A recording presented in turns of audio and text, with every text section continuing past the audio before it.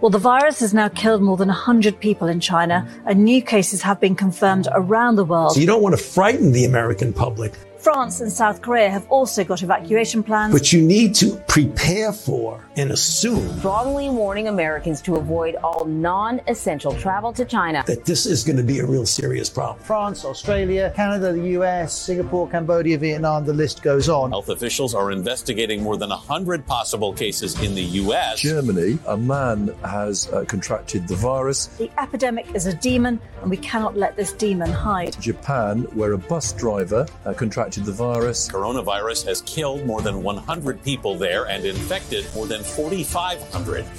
We have to prepare for the worst, always, because if you don't and the worst happens.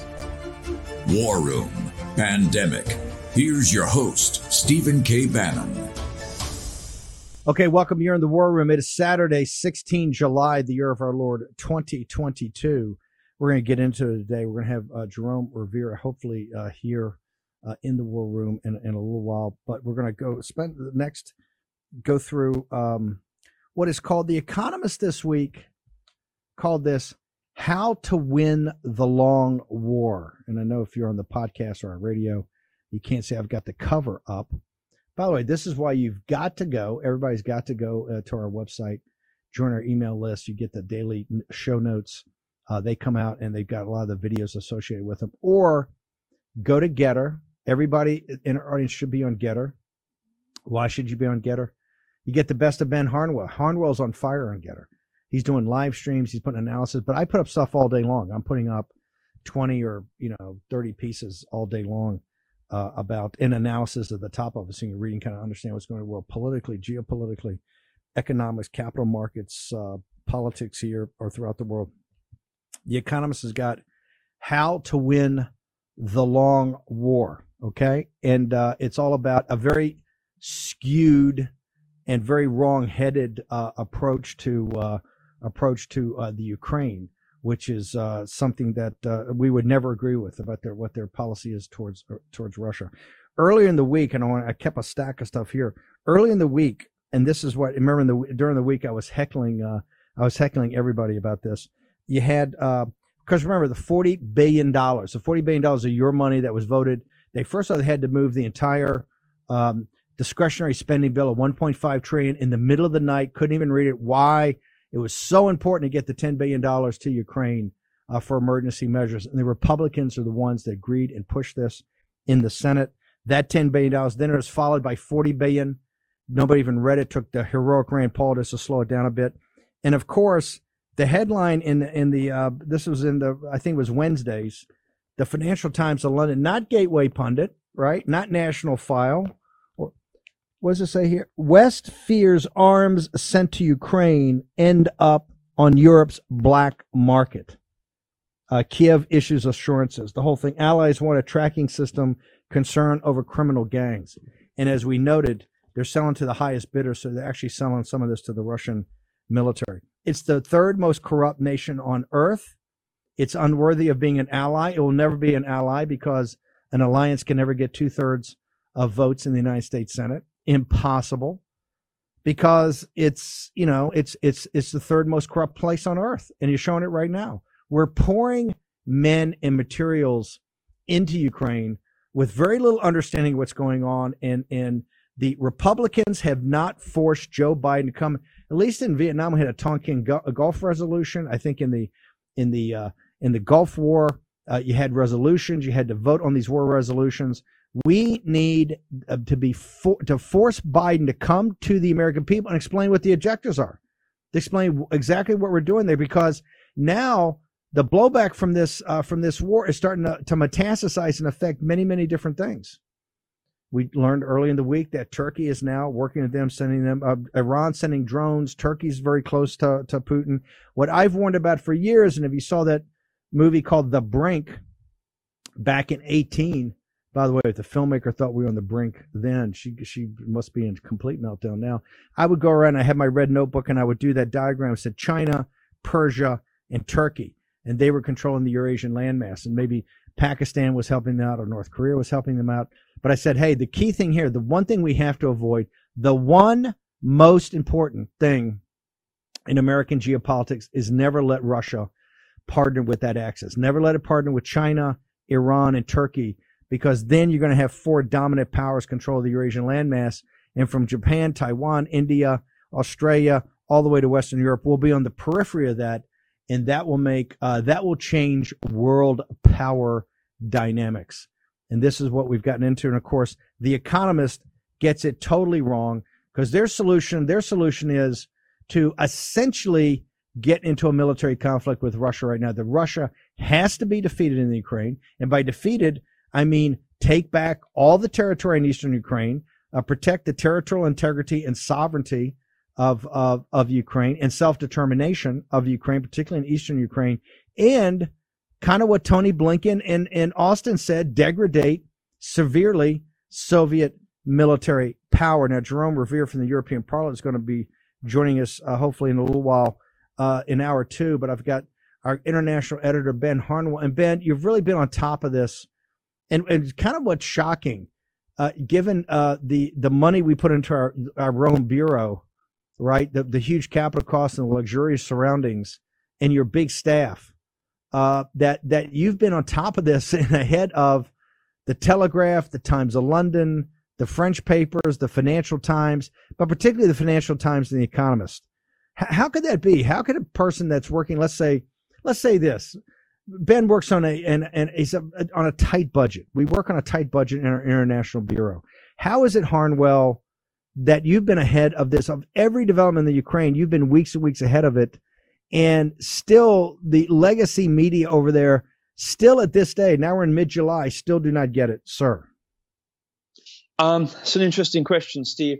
I can only put it like this. Before I started formally working here on the War Room for you, one of the great things I always admired about what you were doing when you were with the Trump campaign, when you were with the White House, and then when I started listening as an ordinary member of the posse to the War Room, this is back when I was working on our monastery project. It was your capacity to see the data points and to draw the straight line through them. And what I have tried to do is to imitate you in that regard. So I spend about 10 hours a day just hoovering up all the press. I go to like the FT, Reuters, the AP, specifically because I trust their data points. I don't trust their narrative. I don't trust their interpretation, but I trust their data points. If they say a fact, that fact is likely to be true. They might massage how they present that to fit their agenda, obviously. So learning from how you interpret the news, I've tried to copy that. And that's how we've been ahead on this, Steve. It's as simple as that. It's go to things like the trustable media. I can't underline this enough. Never for their interpretation. And go to the data points and then try and analyze what's going on behind it. I've learned this from you, and it's what I try to do on my live streams as well, on my contributions to the War Room, is to say, look, here are the data points, and this is what's going on behind that. You pushed out something on your Getter feed earlier on in the week, Steve. It was an Axios story about how basically the Democrat Party is imploding. It's losing all of its minority support, and the only metric is ahead on is white college graduates. How did Axios, whose facts are normally okay, how did they spin that story? It was something like the Democrat in ground change, Democrats move ahead in white college graduate voters. That is to say, you read the story and you understand how badly the Democrat Party is in meltdown, but they're not going to tell you that. They're not going to tell you that explicitly. They're going to tell you the fact and let you work it. They'll probably bury the lead, but they'll let you work it out for yourselves. This is why the War Room is doing such important work. Another example, Steve, I think back on the 5th of July, the War Room was the first news organization in the world to talk about the link between Sri Lanka and the Netherlands. We were the first, and I did a number of contributions on the War Room. I did a few live streams on it, and then earlier on this week, Tucker Carlson, who did a great job carried it, right? But this is why I'm so proud of the War Room, because we're the first on these things, and we're giving the posse, the War Room posse, the correct straight line from the data points. We might not have the Fox Empire's media take, but people know that when they listen to us, they might think, this is something like dissonant here about what I'm hearing, because I'm not hearing this on any other media. Give it time, give it a few weeks, give it a few months, and the rest of the media will pick up on it. Tomorrow's news today. Talk to people. You're an Englishman, but you've been in Italy for a long time. We worked in the monastery project, and people should understand we're still building our training ground for gladiators, the gladiators of the new populist nationalist right. But you've been there, and you now have gotten back to Rome, and you head up this. You're very, very engaged in the War Room every day and going through the analysis. This whole concept, because I think a lot of people in the United States they see the independent nations of Europe, but this thing, the EU we talk about, or Davos and NATO. Why is the Ukraine is front and center now on MSNBC? We call it the next big thing, right? So what these guys always do to try to win elections. Why is the EU and why is NATO made such a big deal about it? To the fact that we've actually got The Economist now saying how to win the long war. And they are literally talking about now hunkering down for many years, if not decades, to get Russia out of Ukraine. And they say, hey, if we don't do this, it's all over. What is so powerful about the EU and NATO that drives this entire conversation in Europe, and particularly about the war in Ukraine? Well, let's reel back a little bit, Steve, to the COVID crisis. We'd had 2 years of governments around the world locking up and imprisoning their own people, giving trillions of dollars away to the government's preferred client base, and possibly was it $1,000, $2,000 to the average American. So that is a huge transfer of wealth that makes 2008 blush with shame. That is to say, put that in together with the populist nationalist revolt that we'd started to see take root right around the world. Basically, Steve, our governments were in a crisis of authority. People were at revolutionary point right across the world, and nowhere more was this sentiment felt at the international level, where there is already no democratic mandate and no democratic legitimacy. And then comes Russia's invasion into Ukraine.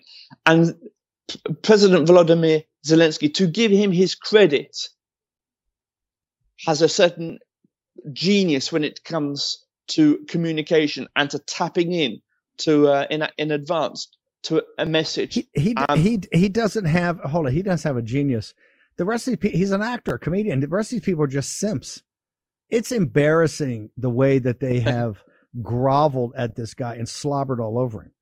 Right? Yes. It's so obvious what he's doing. Yeah. I mean, he's played right into it, but they want to be convinced. It has been embarrassing as an adult to see it. When he did the big screen here in the Capitol, they had all the congressmen, the 5-minute stand ovation. They're all there like 5-year-old school kids. Ben Harnwell. It's true, Steve. It's true. I'm not saying there's any depth or substance to his shtick, but we didn't see anything like this when Russia rolled into Georgia a few years before. There is something about Zelensky that has captured the global imagination. And this is something that, just like a couple of cycles before, it was Greta. Like, if these people don't exist, our sociopathic overlords would need to invent them, and that's effectively what they've done, right? Hold it, hang on. We're take a short commercial break. We're going to come back and we're going to get into what do you call the sociopathic overlords. I love that. You can get that on Getter. That's how Ben Harnwell describes them. Okay, we're talking about the long war and how to really win it, not what the economists say. Hope you're doing okay. Don't cough up a lung on us, Ben. Short commercial break. We'll be back in the war in a second. We will fight till they're all gone. We rejoice when there's no more. Let's take down the CCP. War Room Pandemic with Stephen K. Bannon. The epidemic is a demon, and we cannot let this demon hide. War Room Pandemic. Here's your host, Stephen K. Bannon.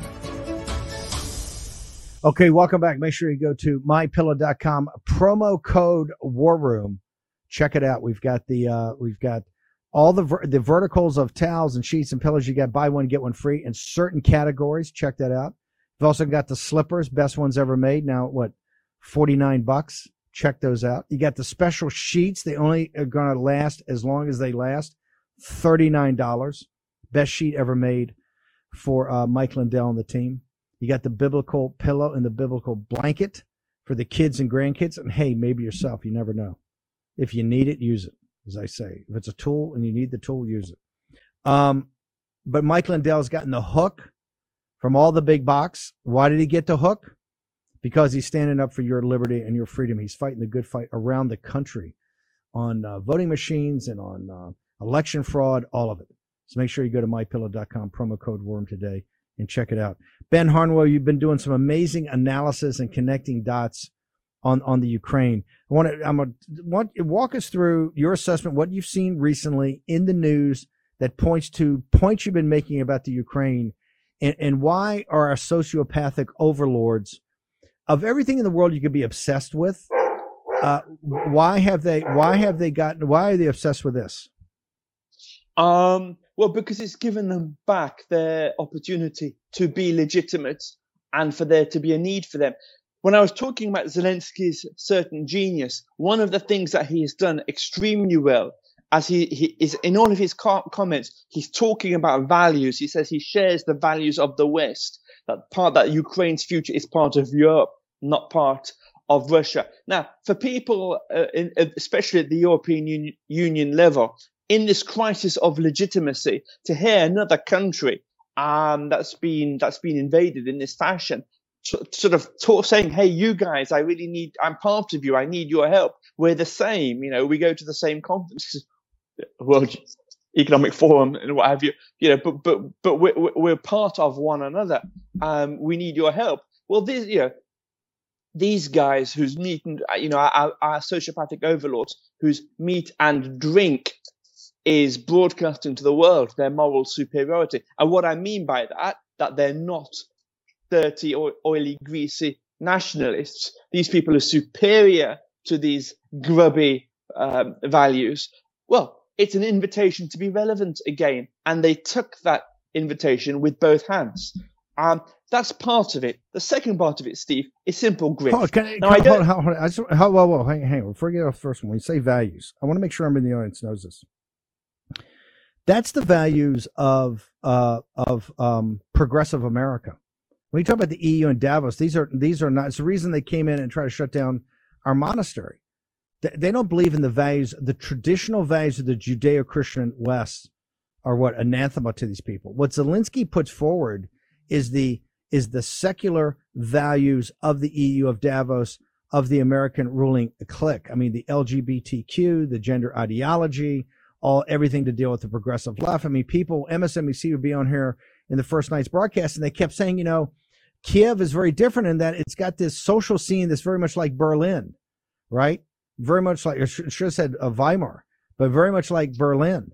They praise because Ukraine is not, and Zelensky and these guys don't promote the classic values of the Judeo-Christian West. So when you say he shares the values, he signals to them, the virtue signaling, that he shares the ruling elite's values. And this is going to get to the politics of why I think many of the countries are the people in the country are saying, whoa, right? I think right now 33% of the people oppose the war.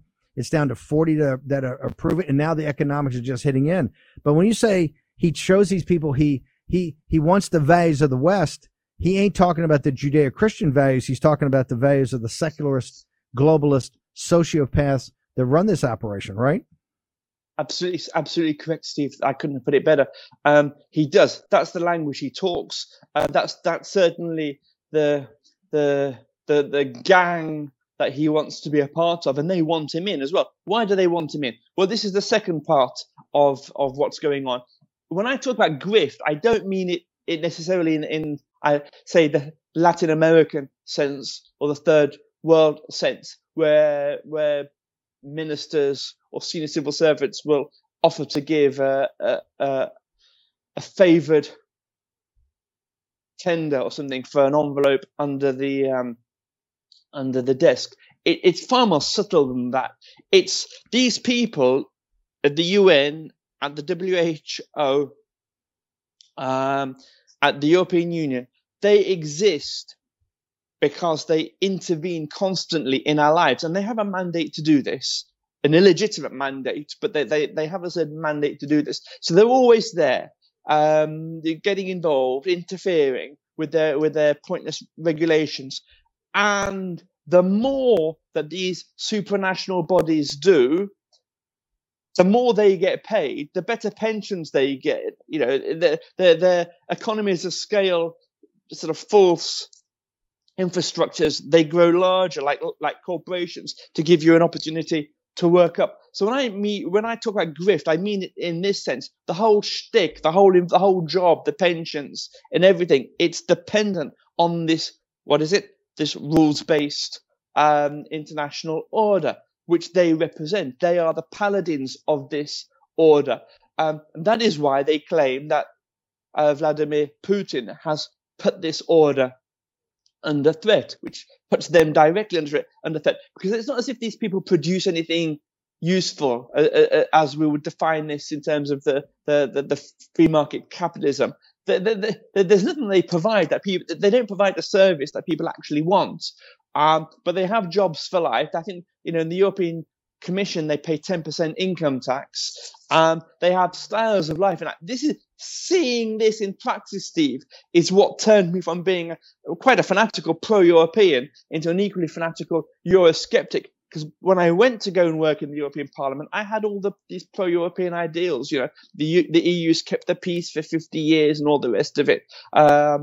It was when I went there that I realized that no one was motivated by these ideals. They were just basically in it for themselves. They wanted to go out on the best pension possible. They work sort of hours. To say that they work hours is to over-egg it. They turn up in the office, they mill around and go to the bars in the Parliament, and then they go home at 3:30. Then they get months off, then they can get years off if they want to go and study. I mean, the whole thing is a racket, right? And it's now increasingly seen as a racket. One of the reasons the UK pulled out. Vladimir Putin gave them all their legitimacy back because they can go and grandstand, and all this money, as we've been saying on the War Room right from the beginning, all this money that's going to go into Ukraine for the rebuilding of this country is going to go through what? Through the European Union. It'll go through the President's Office of Ukraine himself, right? Where there perhaps we are talking more about the traditional Mr. 10% philosophy than at the European Union. But we're going to see the greatest transfer of wealth, I think, globally now when it comes to the rebuilding of Ukraine. Well, let's talk about the Ukraine. When you first mentioned it, I thought it was so ludicrous. I kind of blew you off, said, no, let's not put it on the show. And then the Financial Times of London had it last week. They're already talking about a $750 billion, which will be a $2 trillion by the time they finish, rebuilding of the Ukraine, that the EU and the United States, which means the United States, is going to underwrite. And you said, Steve, the whole purpose of this is to get the rebuilding because that's when the graft is. I blew you off, Ben, and that's before I understood when this headline came out to say that the arms, and remember, we're not making that many weapons because we never figured wars of attrition anymore. That's the other big article that's in the FT this week. We're running out of ammunition. In fact, they actually mention it in the Economist Long War articles that one of the problems with this war of attrition is we're not really set up for this. That's the Economist cover right there, how to win the long war. They say, hey, we can't really win it immediately on munitions because we don't have enough. Here, this is how bad the corruption and the grift is. West fears arms sent to Ukraine end up on Europe's black market. They're taking your money and your arms of the $40 billion and the $10 billion. It gets in there, and the criminal gangs and the oligarchs, who are one and the same, take it and immediately sell it to the third world, and they're selling it to the Russians. They'll take any highest bidder. Ben, we got a couple of minutes. The $750 billion they're talking about to rebuild Ukraine, how much of that's going to get skipped? By the way, should the United States have any part of that at all, Mr. Harnwell? No, the United States should have no part of that, and neither should the peoples of the European Union. When a country declares, fights in a war like this, it needs to check its resources. There's a gospel, I think it's in Matthew, when someone comes to make war against you, you check your resources and you decide whether you're going to go ahead and fight them. And if you don't have the resources, you send an ambassador ahead, an emissary ahead to make peace on favorable terms. That's in the gospel, right? This is common sense. But what our sociopathic elites have done is that they've enabled this war to start and to continue. And the sick part of this is that whilst they're feeding, our elites are feeding the Ukrainian people into the meat grinder as this war continues, they're standing there doing press releases as if they're the protectors and knights of freedom and democracy, and constantly, as we were saying, talking about their values. The contrast between what is happening to the poor Ukrainians on the ground and the moral grandstanding of our Western leadership couldn't be larger, and it couldn't be more disgraceful. Ben, hang on for 1 second. I'll take a short commercial break. We're going to be back with how to win the long war. You have the Economist version, and you have the War Room's version. All next in the War Room.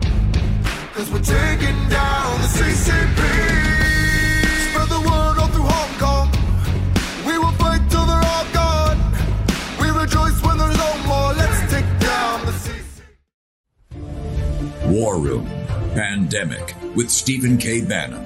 The epidemic is a demon, and we cannot let this demon hide. War Room Pandemic. Here's your host, Stephen K. Bannon. Okay, welcome back. I want to make sure everybody go to our site, to War Room, particularly to Captain Bannon's her Getter page.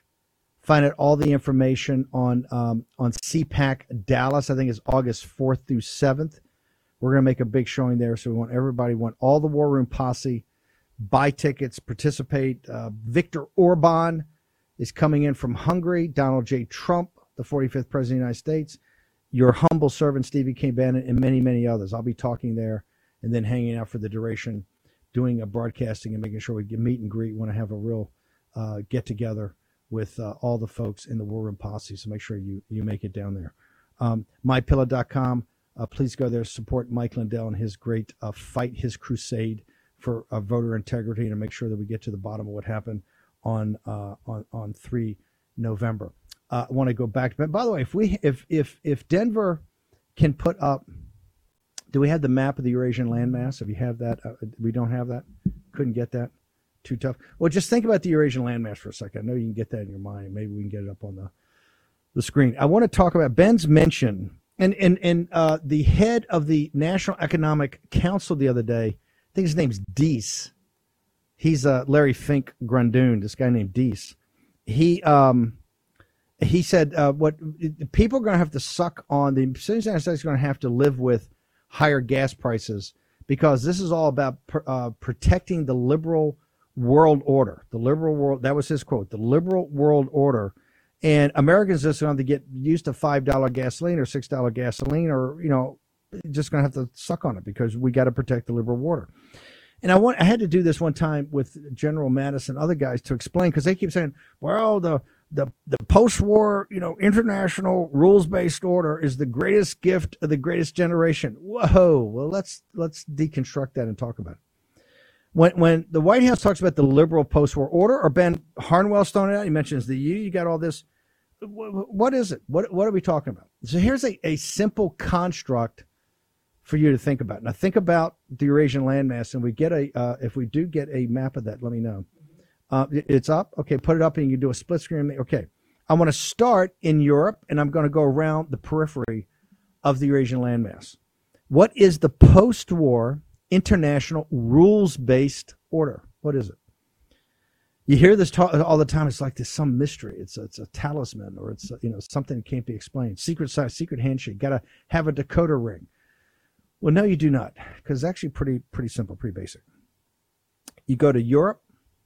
You then go to let's say the Persian Gulf, around the Middle East, the Persian Gulf. Then go around the map, go all the way past India, go to the Straits of Malacca and the South China Sea, right in there, that part, and then you go up to either Northeast Europe if you're on the landmass, or by Japan and Korea, what I call the Northwest Pacific from the United States perspective. So those four areas of the world. What kind of ties them together? Well, first off, in each area you have a trade deals. The United States has trade relationships with those areas, was the EU or the countries, right? Has trade relationships. We have trade deals. We have commercial relationships, strong commercial relationships in these areas, commercial relationships. We have capital markets, right? Your pension fund money buys bonds over there through your brokers here, or through the big investment banks, or the pension fund managers. So it's an integration of global capital markets and just in Europe.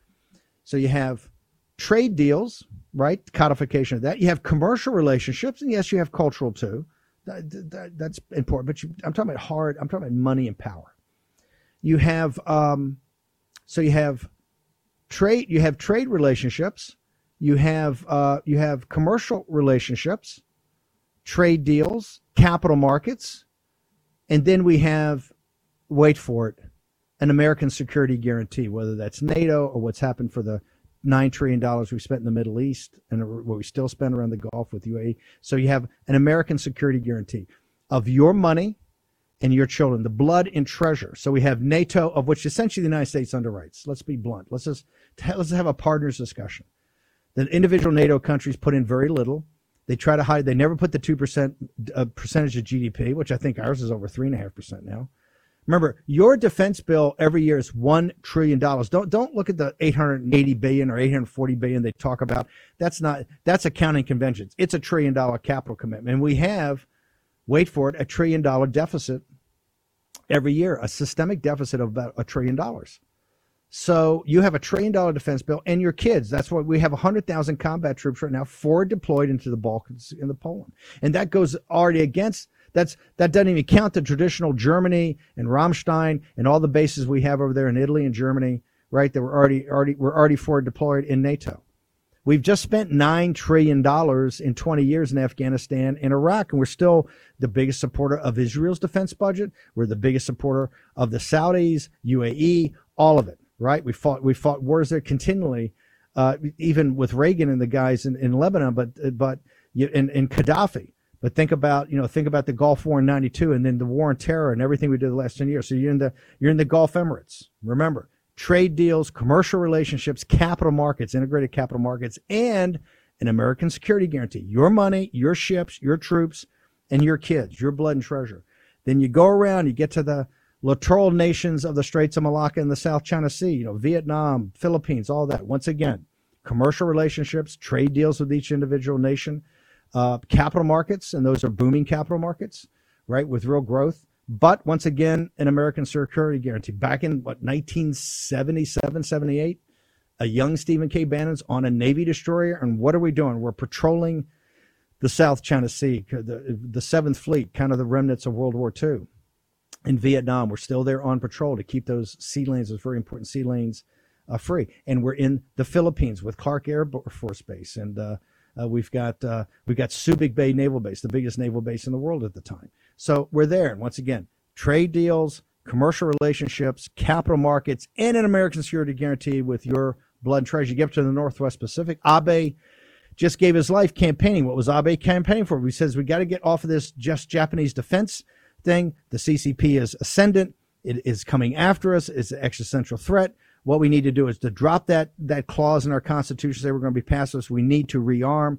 We need to make Japan great again. This is why it's so close to Trump. And why is that? South Korea. We have troops on the 38th parallel. I think it's the American, was it the 3rd Army or 5th Army? That's there. No, the 5th Army is a new group. Wait for it. That's going to be headquartered in Poland. Just announced that. New 5th Army group in Poland. 3,500 forward deployed combat regiment team, I think, from the 101st Airborne. The 101st Airborne, combat brigade is going to be forward deployed there.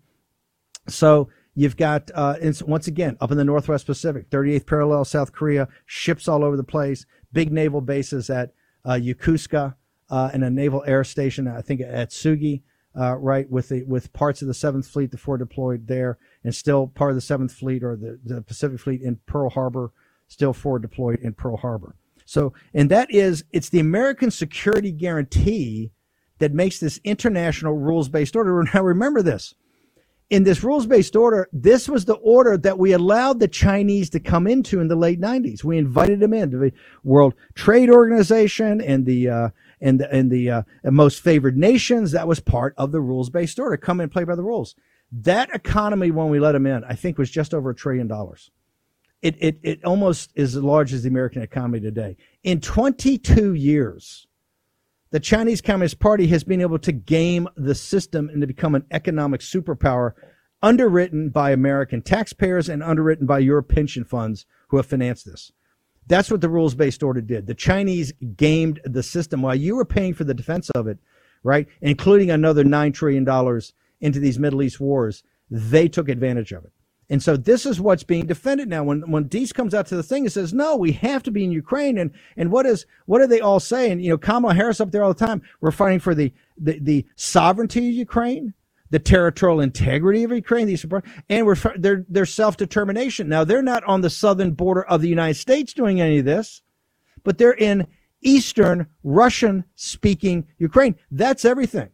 And what does he say? If your $5 gas is a problem, that is a problem to you, that's your problem.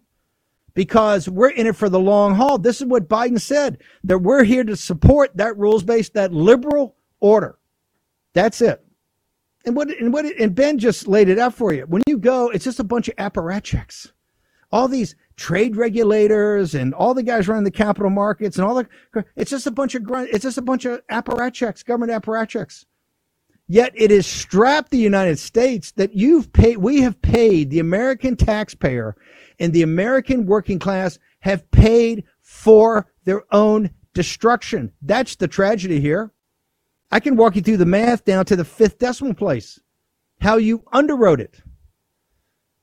Ben, your assessment of my analysis of the post-war, international, liberal, rules-based order, sir. It was absolutely correct. You know, one of the things that often gets thrown into the mix as well is free trade. That's often pulled out, especially these days, especially in our own movement. It has a bad name, right? It is often attributed as the root cause for the total destruction of the local economies throughout the Rust Belt. I would come in here, however, on this point, because, of course, the ostensible point about the rules-based order is to preserve peace, but also to underwrite the parameters for free trade. The problem here with free trade isn't so much free trade in and of itself, because that would have given, all other things being equal, that would have given the opportunity at least for people to pay less for goods on the global market. The problem here is the Federal Reserve, because instead of prices being allowed to fall thanks to free trade, which would have widened people's discretionary income and therefore improved their cost of living, what happened? Well, when prices look at Amazon, right? The Amazon, with its huge possibilities for competition, should have been a force to drive down prices and allow people's quality of living correspondingly to rise. No, because the Federal Reserve comes in and it pumps up prices ostensibly to 2%, right? Of course, it's going a lot beyond that. It pumps prices up for 2%. So no matter how hard people work on that hamster wheel, the Federal Reserve will just flick the switch and make the hamster wheel go even faster. So people can't save for their future because their savings are being destroyed by inflation. Right. Right. And this is a problem of whom?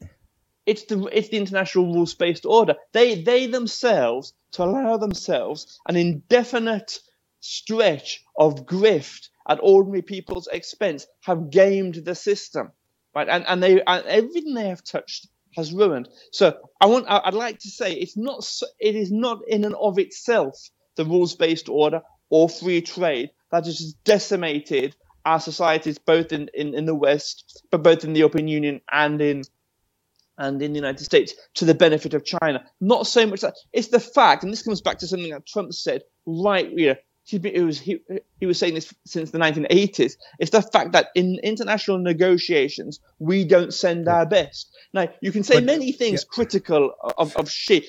I'll finish with this point, if I may, right? Yeah. You can say many things critical of President Xi and his successors, but the CCP, in order to maintain its grip... No, I'll finish after the break. Okay, fine. Short commercial break. We're going to come back. By the way, what Ben said about the free trade, I'm going to get right into that, because Trump, remember, when I said trade deals, commercial relationships, capital markets, we were upside down on every trade deal. Every trade deal was against the United States, except when Donald Trump came on the scene. Short commercial break. Back in a moment. We will fight till they're all gone. War Room Pandemic with Stephen K. Bannon. The epidemic is a demon, and we cannot let this demon hide. War Room Pandemic. Here's your host, Stephen K. Bannon. Eric Prince, who sat in a couple of weeks ago with us to go through geopolitics and what's going on in the world. If he was here that day, his new obsession, it has been for the last couple of years, is secure communications. He's coming out with a new phone. That phone, because of supply chain issues and logistics, won't be out until the fall, but he's already got the software and particularly the app to download. Unplugged.com/war room. Go there today, download the app. The app, once you get once you get the Unplugged app, then you can download all your other apps. They can't track you. They can't monetize you. They have no ability, right, to either monetize you, get to your data, or anything. This app stops that. In addition, it's got an encryption key that every time you do a call, a new encryption key comes out. Nobody has that. But go get the information. These guys are the experts. Go check it out. Then you can contact them and talk to them directly. But go to unplugged.com/war room. Ben, Trump, and when you talk about that on fair trade, free trade, we didn't have free trade. Each one of these areas, the EU was terrible. Japan was bad. Korea was terrible. We had, this is why we got out of the TPP before we signed it. The Administrative State had done a terrible job of, once been globalist, didn't put America first. Trump said we're going to change that. So when you look around that map of the rules-based order, not only did China, the CCP, game the system to become a Goliath by stealing our intellectual property, not following any of these trade orders at all, but even the individual trade deals, whether it's for the EU, for a bloc, or for Korea as a country, or Japan, we were upside down. So we're underwriting the security, and we're having our jobs and our economy sucked out because this is what the globalists want. Ben Harnwell. Yep, Stephen. This is something that you've been saying since as long as I've known you. The people who govern us are incompetent. Now, I've actually formulated this into what I call Harnwell's 9th aphorism, which I shall read to you now. It's impossible to know with our sociopathic overlords where their incompetence ends and bad faith begins. And that is something I'm pushing out pretty much these days in every single live stream I do, because it's always relevant. As the CCP was sending its best in to the negotiating table, before President Xi, you had Hu Jintao, and before Hu Jintao, you had Jiang Zemin, right? Well, say what you like about these being international gangsters, and they are, and crooks, which they are, but they know how to negotiate in not in China's best interest, not in all the ordinary Lao Beijing, but in the interest of the party and them personally. They know how. I mean, they're the world's best grifters, right? Our guys are grifters, but they're incompetent. This is the thing. It's something that you've always said, and it's really sort of coloured the way I see things. The people that we send in, look at Jake Sullivan a month or two ago. The people we send in getting lectured. By the way, in Rome, he got a struggle session with Tiger Yang, correct? He certainly did. He certainly did. I think it was so bad I wouldn't even have wanted to be a fly on that wall, because I don't like cruelty to animals. So I think I would have naturally opposed the 3 hours of bitch slapping China was putting on America's national security advisor. It was a cruel, from everything I gather, it was a cruel moment. We send in people who are incompetent. We have a system, talking about this international rules-based system, we have a system that benefits a certain type of hack. It's not like the normal political system where in politics it tends to be the most alpha person that gets ahead, the person who commands respect and even perhaps a little bit of fear amongst the colleagues. That's not what you get in these international bureaucracies. It has a culture all of its own. It's people who can game the system for their own careers. But that is perhaps, that's not their only attribute. They have another attribute. These people talk. When they talk with authority. They have no idea what they're talking about, no real sense of intuition and connection between cause and effect. But when they talk with a certain synthetic form of gravitas.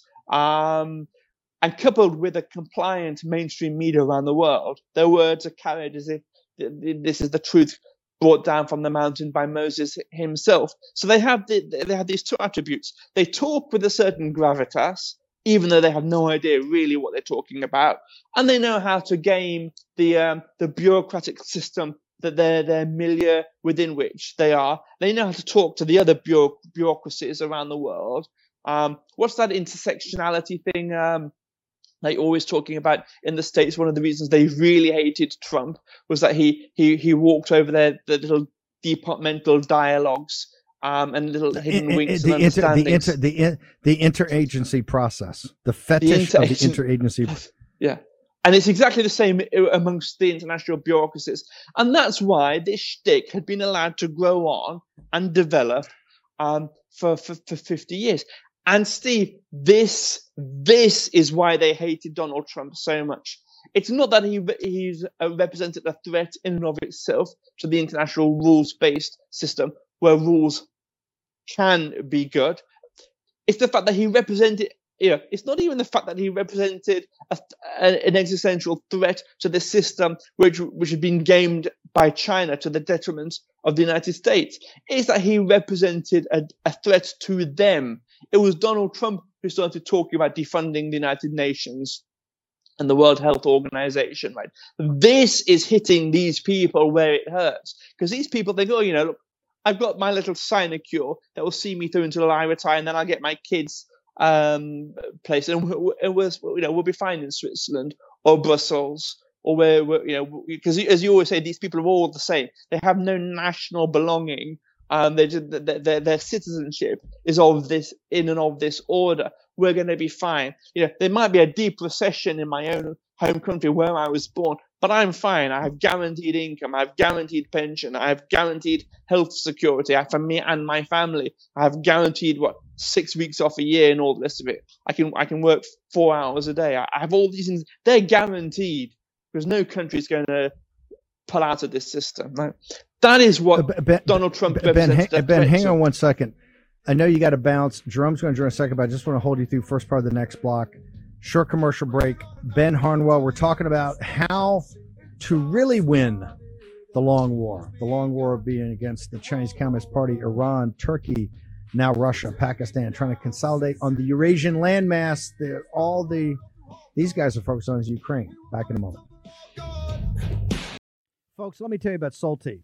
It's a company that makes a soft gel supplement rich in antioxidants to help people like you and me keep a healthy heart. While COVID gets all the headlines, it's important to realize that heart disease kills nearly 700,000 Americans every year. Yes, heart disease is the number one killer every year, year in and year out. Heart disease builds over time. Hypertension, high blood pressure, bad cholesterol, diabetes, all of it affects our heart. A healthy heart is key to being energetic as we get older. It is never too early to take care of your heart. You see, heart disease sneaks up on us. You can start in your 30s, and when this happens, you're at serious risk by the time you turn 60. If you want to take care of your heart and those you care about, please go to warroomhealth.com. That's warroomhealth.com. warroomhealth.com. All one word, warroomhealth.com. Use the code WARROOM at checkout to save 67% of your first shipment. That's code WARROOM at checkout to save 67%. Do it again. Warroom Health, all one word, warroomhealth.com. Go there today. If you're going to be part of the posse, you need a strong heart. You need a lion's heart. How we're going to do that is with Salty. Go there, do it today. Check it out. They put Peter Navarro in leg irons for simply doing his constitutional duty. Now they want to put Peter in prison for standing up for Donald Trump. Please go to Amazon right now and order Taking Back Trump's America to help fund Peter's legal defense. Taking Back Trump's America provides a critical MAGA blueprint to put Trump back in the White House in 2024. Buy Taking Back Trump's America on Amazon today. If they can put Peter Navarro in prison, they can come for all of us.